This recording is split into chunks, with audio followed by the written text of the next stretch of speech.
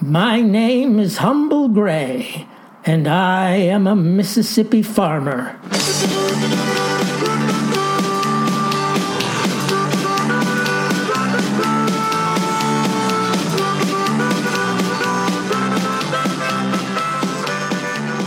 I'm here today, ladies and gentlemen, to rail against the corruption of honest farming practice. No, I speak not of Howafella Farms. Go on and use those organic pesticides. It'll make you real popular with the thrips and cabbage loopers. And if you want to pursue a no-till strategy, feel free to toss away your plow. As for me, I'd sooner give up my bolt-action Mossberg Patriot, and nobody's taking that from me. No, what I'm talking about isn't how a man farms, but what he farms, i.e., the displanting of sorghum and sweet potatoes for that scourge of youth. I refer, of course, to marijuana, the legalization of said plant, when cannabis sativa for recreational use in 11 states, I say 11 states of the Union, is a sad commentary on American lucidity. I mean, folks, you want recreation, try football, fishing, or a dip in the old swimming hole. Not the reefer. No, sir, not the reefer. Because there are those who contend it to be a benign weed, but this be false, this asseveration. Just ask the last beatnik who showed up in our fair village with so-called wacky tobacco. See if he considered it benign once the folks round here were through with him. Of course, we're talking decades ago, the day that lanky gent with long, unwashed hair drove into town, had Massachusetts license plates on his VW microbus, the words Galactic Toboggan painted in fat, multicolored letters across the side of this foreign-made vehicle. Stopped on Main Street, just opposite the stately oak so celebrated in Trouveau's history. Then he had the temerity to lean against said tree, remove a plastic bag from what looked to be a khaki-green fishing vest, and roll the contents of that bag in a cigarette wrapper. Then, with a spark of his lighter, he began to inhale what was definitely not Nicotiana tabacum. No, indeed.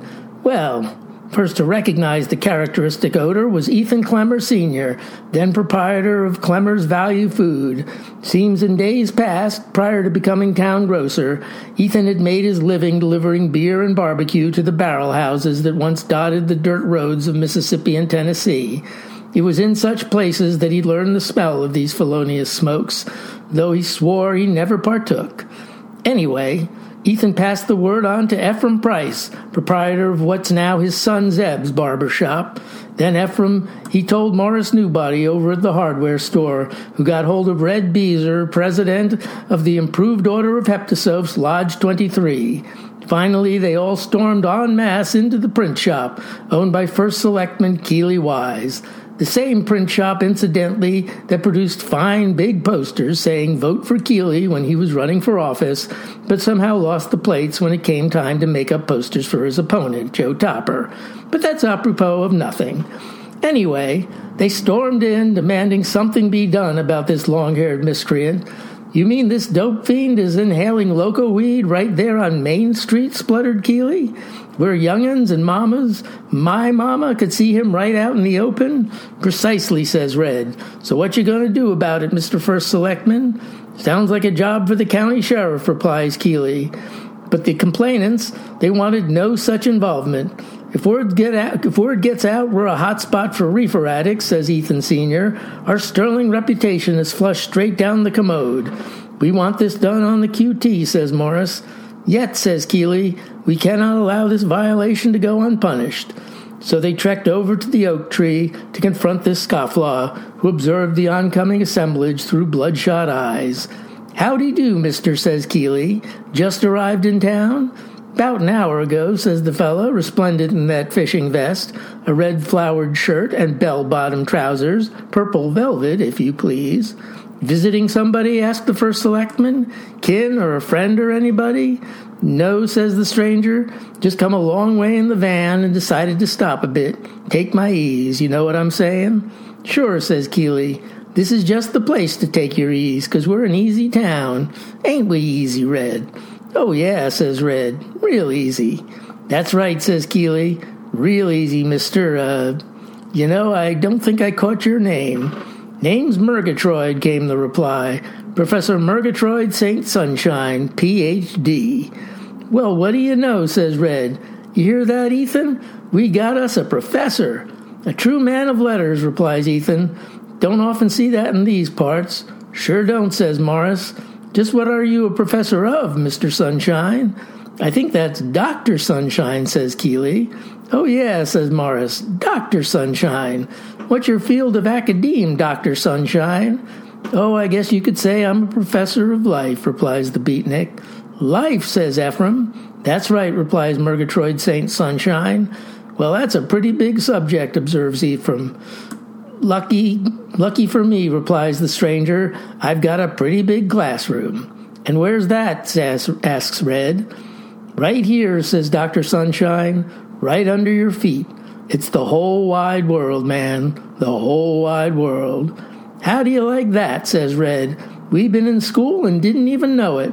Brought no apple for teacher, neither, says Morris. The stranger blew a puff of smoke from his unlawful cigarette, then drew his lips into a languid smile. Not necessary, says he. I got all I need right here. Right, says Keeley. Well, about that. Yeah, repeats Ephraim, about that. This is a nice little town, says Keeley. Not some big metropolis like, say, Jackson or Tupelo. So we tend to notice when someone does something a little out of the ordinary. Stuff like littering or unlicensed fishing or, committing a heinous drug felony. Things like that. Oh, says the professor, before taking a long drag on his rolled-up contraband and holding the smoke in his lungs. When he had at last exhaled, he acknowledged that twixt his fingers. You mean the joint? The what, says Keeley. It's drug lingo, whispers Ethan Sr., recalling his juke joint days, in reference to his paper-wrapped crime. Then yes, Dr. Sunshine, says Keeley, I do mean that what-you-call joint. Because to further use the vernacular, chimes in Ethan, we don't cotton to no devil's lettuce in Trouveau. Now, gentlemen, says the professor, it's no crime to smoke a little grass, is it? Yeah, it's a federal crime, says Keeley. And since you're fuzzy on the subject, robbery, murder, exceeding the posted speed limit, you're not supposed to do those things either. The list goes on and on. Oh, man, says Dr. Sunshine, you're going to throw me in some backwater jail for smoking this little thing? Now, Professor, says Keeley, we don't intend to involve the authorities. No need, says Red, not when we got our own ways of handling out-of-town lawbreakers. Hey, man, says the beatnik, the Constitution of the United States entitles me to due process. Oh, don't worry, says Red. We're going to process you real good. And with that, the four men pinned Dr. Sunshine against the storied oak tree and searched his pockets. Hey, Professor, says Ephraim, having pulled out the gent's wallet. The name on this license here is Alan P. Kaufman. Is that your name, Alan P. Kaufman? Well, that's just dastardly, says Red, passing yourself off as Murgatroyd St. Sunshine, Ph.D. Meanwhile, the real Murgatroyd St. Sunshine, Ph.D., is no doubt off somewhere living a quiet, law-abiding life while you besmirch his name with your criminal acts. And look at this, says Ethan Sr., withdrawing that plastic bag of dried leaves, the illicit product itself. Now, Professor, says Keeley, this brings to mind an incident from my childhood, the day my daddy caught me smoking one of his Luckies, a day when, without a thought for the Constitution, but plenty for my own welfare, he did something that taught me a fine lesson. Do you know what that was, Professor? Administer a beating, no doubt, says Dr. Sunshine, like any self-respecting inbred backwoods pater. No, says Keeley, no whooping was administered. He devised a much more effective strategy. What Daddy did was he made me eat the whole pack of cigarettes, chew 'em like candy, and swallow 'em down without a drop of water to lubricate their esophageal journey. I thought it cruel at the time, but you know what, fella? I've never touched the demon tobacco since. With that, Keeley turned to Ethan. Mr. Clemmer, says he, will you do the honors? I.e., will you feed this man from that plastic pouch as you feed the good people of Trouveau from your grocery store? I shall, replied Ethan Sr., and as Red forced Dr. Sunshine, nay Alan P. Kaufman's mouth open, he poured the bag's contents twixt the fella's lips. Chew that up real good, says Red, opening and closing the man's jaws in a grinding fashion. Real good now. But Red soon found that the stranger was chewing on his own, no impulsion required. And when Keeley said, "Swallow, Professor Who's-It," he did so, and right quick, too. "All right, then," says Keeley, as the others loosed their hold on the man. "You think, Professor, you ever want to partake of that illegal plant again?" Says the fella, his pupils having mysteriously grown as big as pie plates. "I think I want—" Then his voice trailed off, a smile crossed his lips, and he, believe it or not, hugged Ethan Sr. and gave Red a kiss right on the mouth. The group could only surmise that this was his way of expressing appreciation that they had freed him of his marijuana addiction. The skinny gent apparently found his appetite again, too, now that he had eschewed controlled substances, because he bought up 11 candy bars, 9 sticks of jerky, and 4 bags of potato chips from Ethan's store. I mean the big bags, like you'd serve at a party. Then off he drove, though it was later learned he was picked up by troopers on Interstate 55. So giddy was he about his newfound sobriety that the Galactic Toboggan was reportedly swerving back and forth all over the place. Can't say what they charged him with. Driving while grateful? I don't know. But my point is, we have very definite ideas here in Trouveau about forays into reefer madness, and I'll be doggone if I'll ever taint my good, rich Mississippi soil with a cannabis crop. It's bad morality, and gosh darn it, it's bad business. And furthermore, what? What's that, Zeke? Oh, you've got your little cellular telephone out, have you? Why's that? You got some little factoid to back up yours truly? No? Then what? Marijuana is selling for what? How much? $900 a pound? You're talking about the dried leaf? Holy cow, sorghum's only $3.25 a bushel. Gee, a fella could... No, it doesn't matter. There's a principle that must be upheld. I don't care if this so-called legal version of Marigouchi weed is... Did you say $10 billion? Is that worldwide, or it's just the United States? Gee whiz. Well, I do have 1 or 2 acres free, and I could maybe cut 10 acres off the wheat crop and use the soil. No. It's not right, I guess. I don't know. Put that stupid telephone away. I'm getting a headache. Really now.